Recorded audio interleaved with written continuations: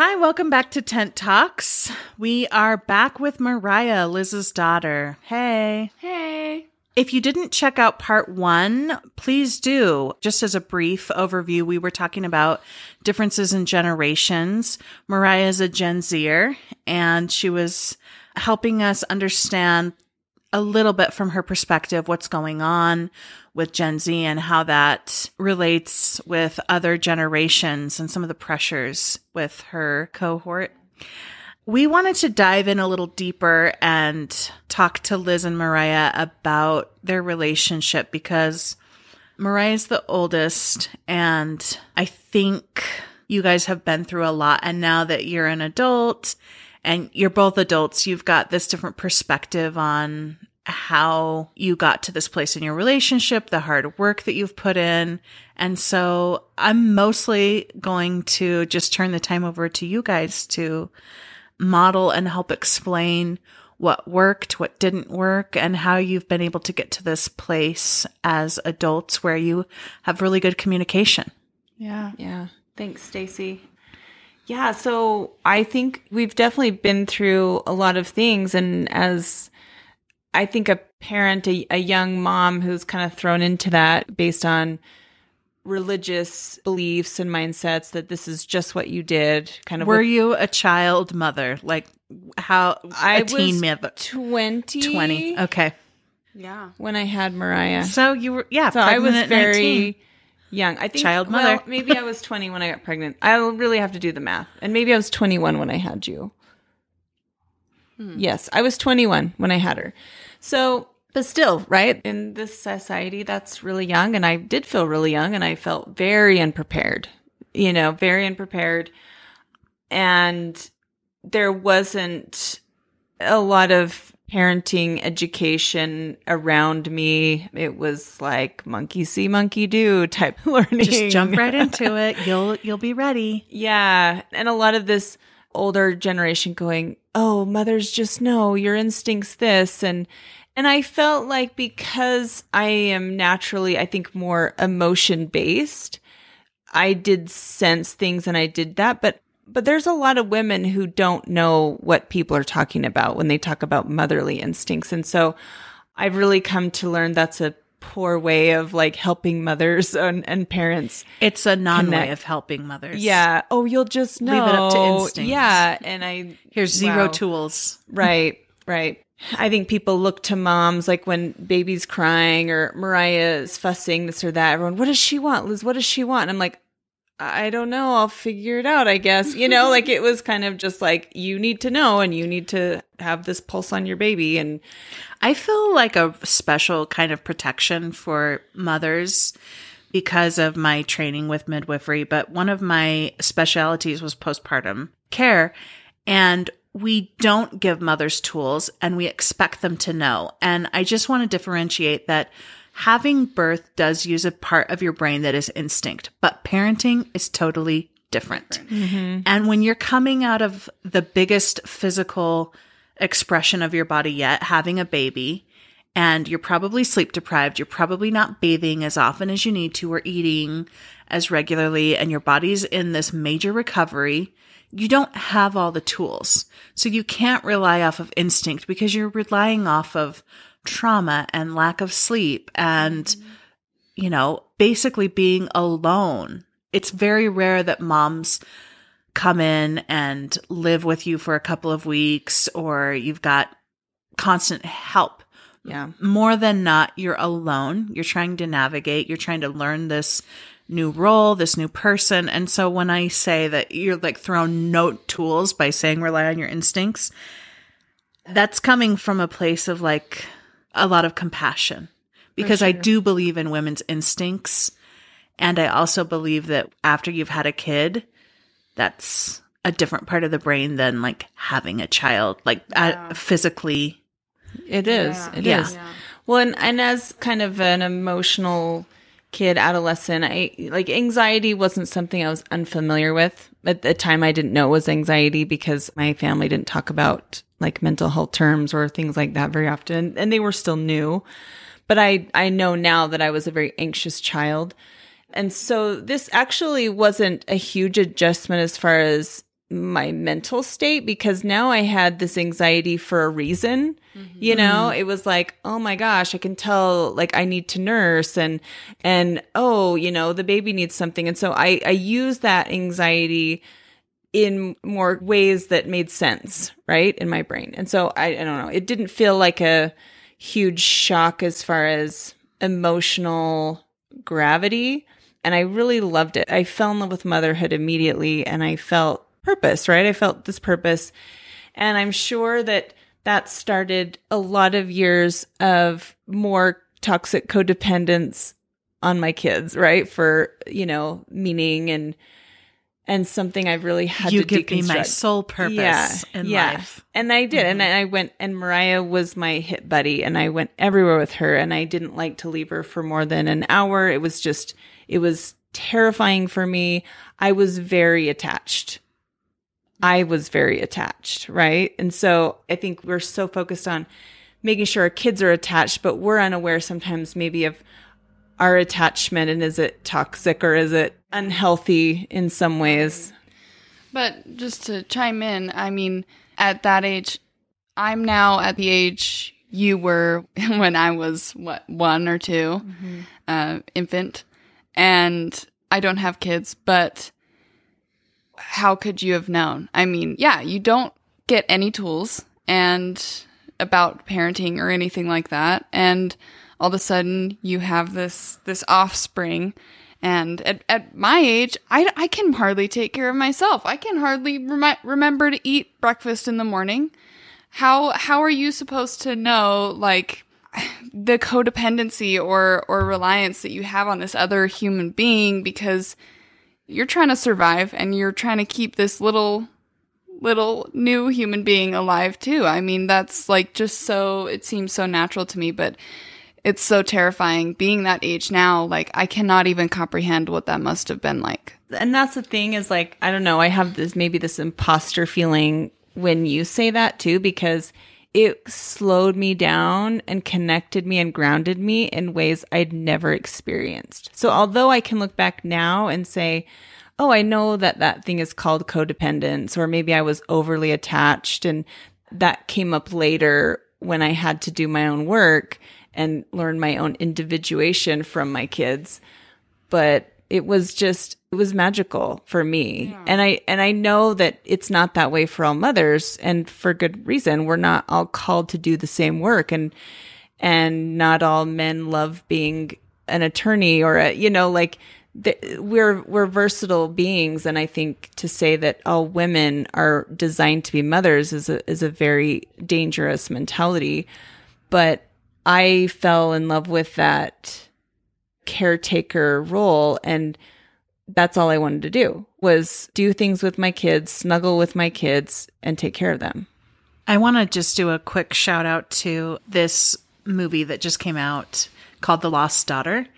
And it talks about this thing that we need to talk about more in our society, which is people who don't relate to the role of motherhood, and where they feel, she uses the term, an unnatural mother. Mm-hmm. And I think the more that we're waking up and talking about this, it's helping the collective heal. And just as it's okay for you to say, this was such a magical time and I was getting so much out of it, and it was slowing me down in good ways, that's helping people to hear that, as well as this other voice of, this wasn't right for me. Yeah. I didn't feel that immediate connection. Yeah. And there's nothing wrong with that. Like, I think we have to embrace, again, our space and how maybe biology calls us to different roles, and that has to be okay.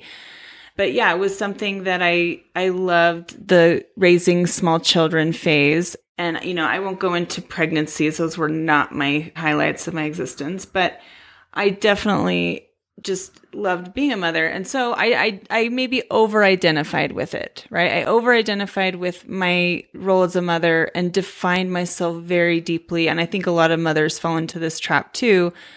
And that's kind of the determination of our worth or success is based out of our performances as a parent or a mother.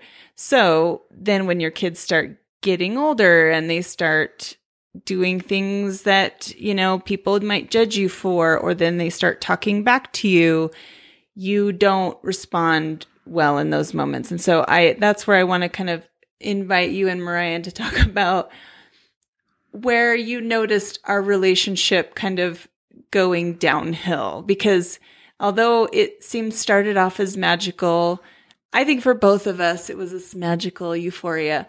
It started to go downhill. And do you remember when that was for you? And that's tough because, there's obviously defining moments in our lives that affected our relationship and I think contributed to the downhill, such as the divorce when I was 12.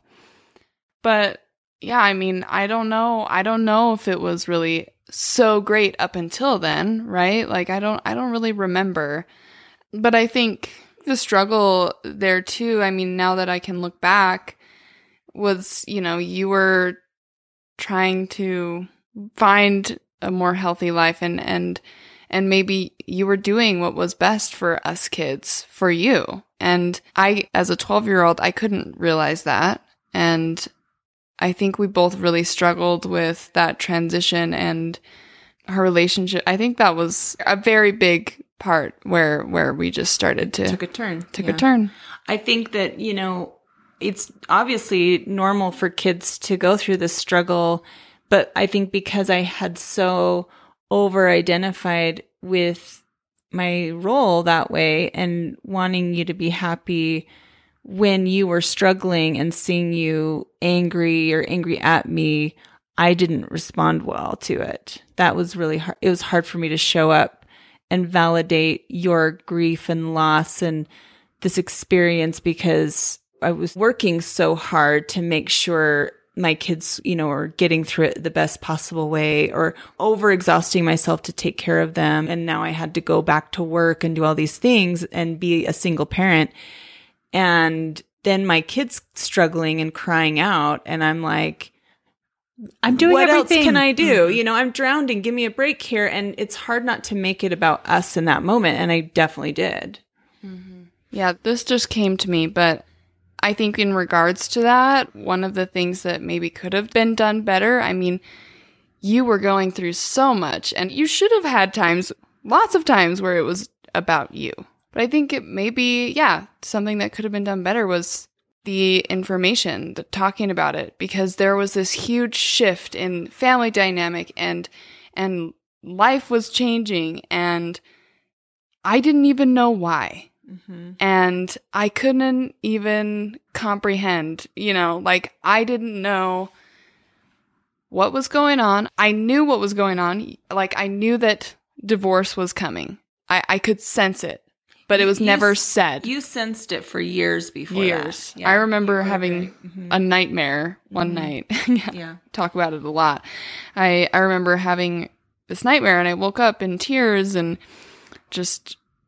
I had this dream you guys got divorced and it was so traumatic for me. I was shaking from this nightmare and I remember you and Dad coming in and reassuring me, oh honey, that would never happen and whatever.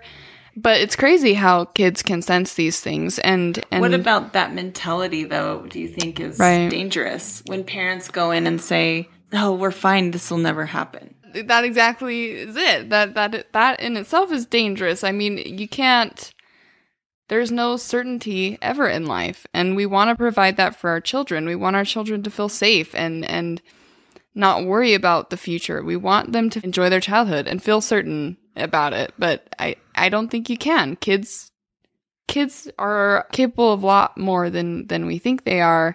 And they sense, they know when stuff is going on. They know it. Parents dying of cancer and you choose not to tell your kids or something like that because you're hoping to preserve their suffering. And preserve their memory of you or their childhood.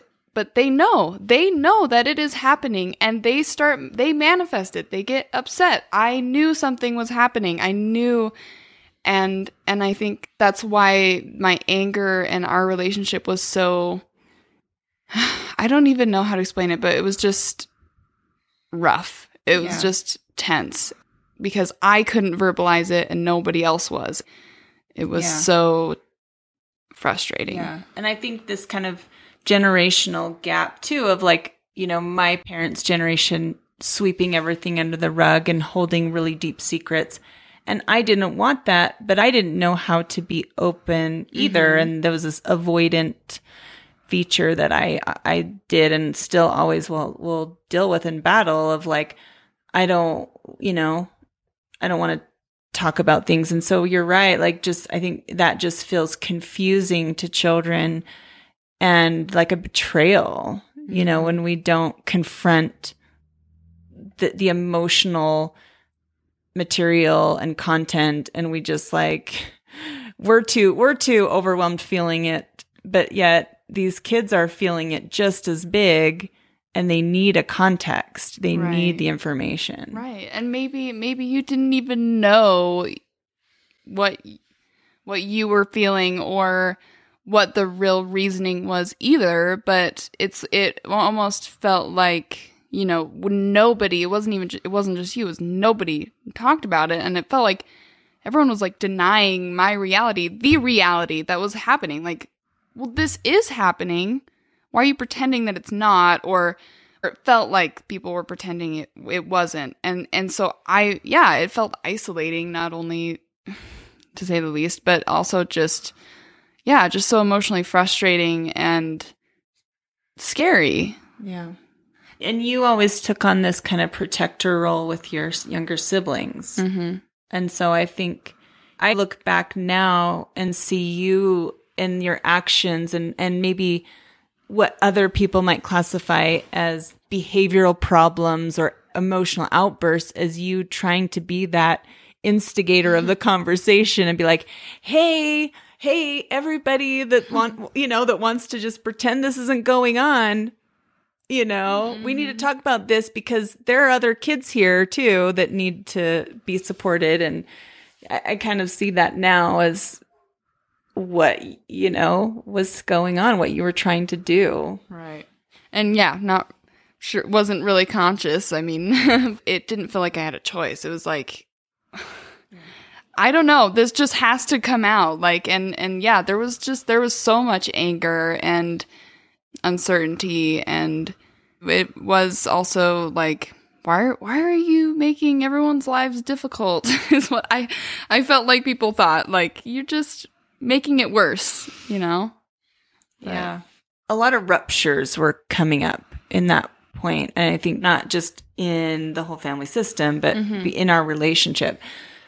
And we felt a lot of disconnect. At least that's kind of how I would describe it. Like, we were very disconnected during that time. I remember feeling this grief and loss period where it felt like my daughter doesn't love me anymore. And I went through this self-loathing phase, you know, that parents feel when they feel attacked by their kids. And definitely I internalized that maybe way too much because, again, I over-identified with motherhood and making sure my kids were happy and loved me. And so that kind of made me want to just hide and not address it more. But yet we did try doing conjoint therapy. Do you remember what that was like and pros and cons of that? Oh my gosh. I mean, I feel like we tried that a few times. I don't think we had enough experience either to really know if it was a good thing or not, or whether the therapist we went to was helpful. I think she was good individually, and I think her focus was like at women, you know, women's issues and empowerment.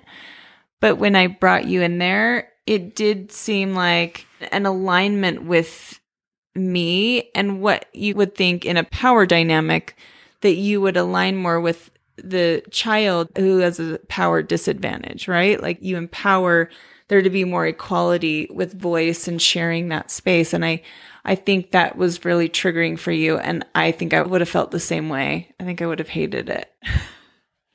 Yeah, I gotta be honest with you. I don't really remember it. I think I dissociated it. Yeah. What did work? What was working? What helped you guys get more forgiveness and harmony in your relationship?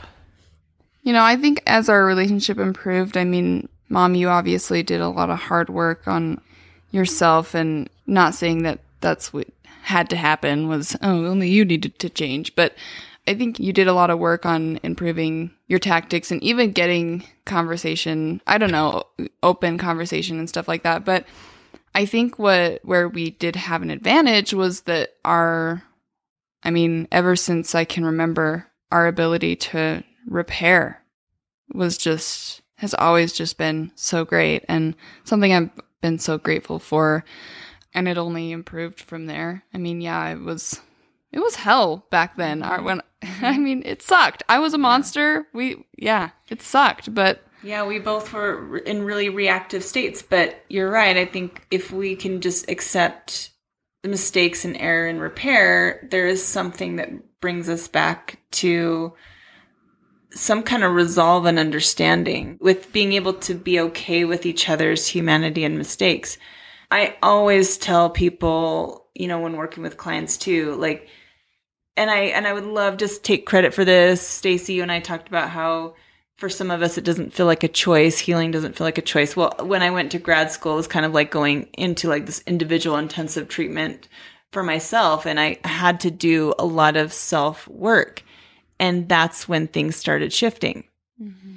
That I stopped focusing on my kid and, oh, I need to help her. She's got these issues, and started to turn that lens on me.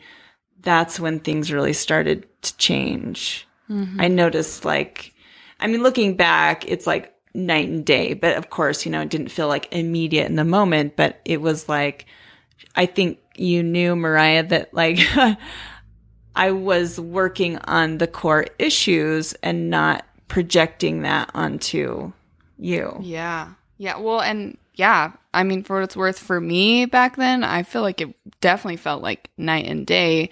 I think we've always, had that ability to repair and had this certain type of closeness, even at a great distance.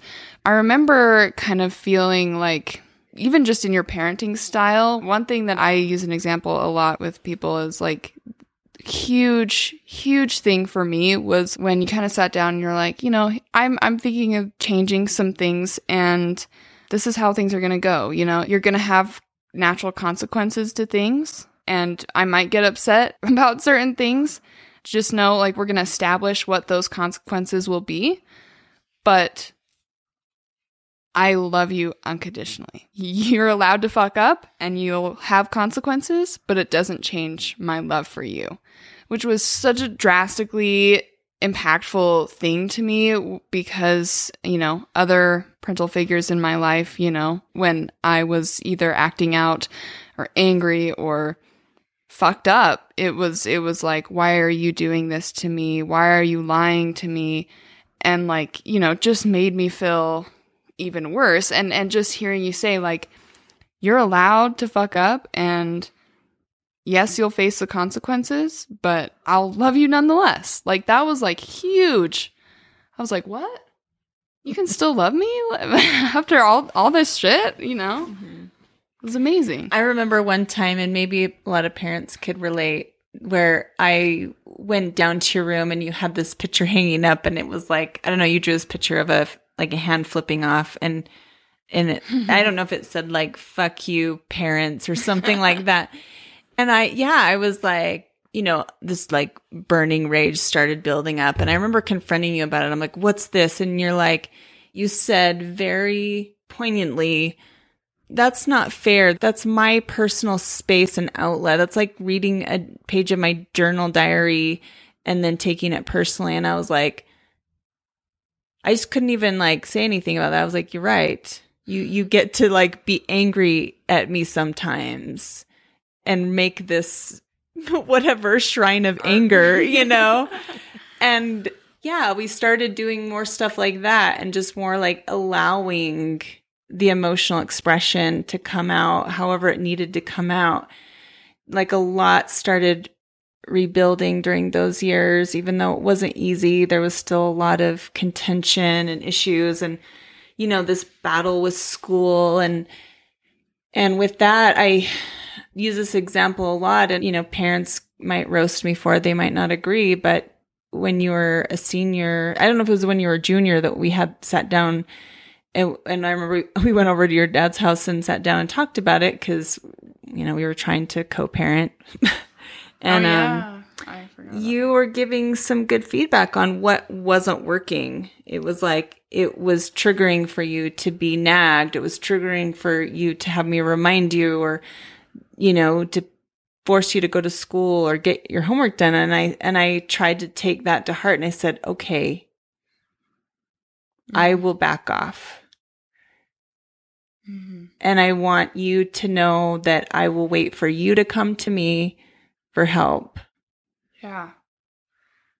Yeah. I think that, I sucked at school, but I think that respect there and giving me some authority in my life to maybe call some of the shots and I feel like, as hard as it is to trust that your kids can make like that conscious decision, like I knew if I missed school, I knew I was failing. I knew the consequence of it. I knew I was truant or whatever. And it was more so after that, my problem, like I had to deal with that and just giving me that responsibility. I mean, versus like, oh, you're just incapable of being responsible and stuff like that. I mean, was I think super impactful. And I did not turn around and get straight A's after that. I barely scraped through school, but I think personality wise and healing wise, it was great. I think and I think, you deserve to take a ton of credit for that. But I think it really challenged this whole parent mindset that comes from those older generations of you got to enforce this kind of control or expectations with your kid. They need you to do it. And I had to kind of obliterate that in my head and just give you back all the power and say, I trust you. Mm-hmm. I trust you. And I'm going to let go of even this expectation that you need to do it this way. There's other options, right? Like if you don't pass public school, we have other options. It's not like the world ends and we can't keep continuing, like this isn't the end of the world. But if this is what you need and you're telling me that's what you need, I trust you. Mm-hmm. And I think, it wasn't like perfect. I had to battle a lot of fears after that of like, should I be more active? Should I be going down there and making her get to school? Should I do this? And I had to really silence and quiet down all of that. And I think it in a way, it was a success because you thrived in an environment where you were in control. Yeah. Yeah. And I think that once we started rebuilding that trust, just something I wasn't super familiar with, feeling trusted, and once we started rebuilding that trust, all of a sudden I was like, oh, I don't have the desire to like sneak out or, start fights or like, it wasn't fun anymore. It was like, oh my gosh, like, I am allowed to be a human being and I have agency. I have some power in my own life. So therefore, like I had no more motivation to act out in other ways because you trusted me and we started rebuilding that. And I felt like I could come to you and we could talk about it finally. It was like, parents, you're not failing as a parent to trust your kid and maybe even be a little less involved in their lives. Like, as weird as that is to say, kids need to learn and they need to feel like they're learning on their own sometimes. Yeah, and I think with this generational mindset shift, we are, as a human species, evolving to become more advanced and more wise. And I think we need to learn to listen more and preach less and really kind of learn together. Like our kids teach us. I remember the psychologist we recently interviewed with, she's like, you've raised amazing kids. And I said, or they raised me, that's what it feels like. And, this is over the course of many, many years. And also like, it doesn't mean suddenly we never have problems and things like that. But, Right. I think developing this deep trust of like, we know that the other person will work it through, and we have that history that we've built. And I think it really takes that between a parent and a child. Yeah. Stacy, you want to add anything about parenting in this time and like what advice you would give parents? Because non-parent advice is really valuable too, because you see a perspective that some people don't. I'm just really loving hearing you guys model healthy boundaries and trust and great communication. And that's something that a lot of people don't grow up with. And I think our listeners, as well as me, have learned a lot. And I guess just in closing, this idea that we're all mentoring each other, like because the younger generation has perspectives that parents don't have, they can mentor each other through. And if we approach humanity and relationships with that idea of I can learn something and I can also teach something, that's the kind of reciprocity I want to live by. And I just really appreciate hearing your guys' experience today, because I've learned a lot. I love that. I love that. We're all mentoring each other. Yeah, like a collaborative family approach. Yes. Yeah. Thanks so much, everybody. Thanks, Mariah. Thank you, guys. Yeah.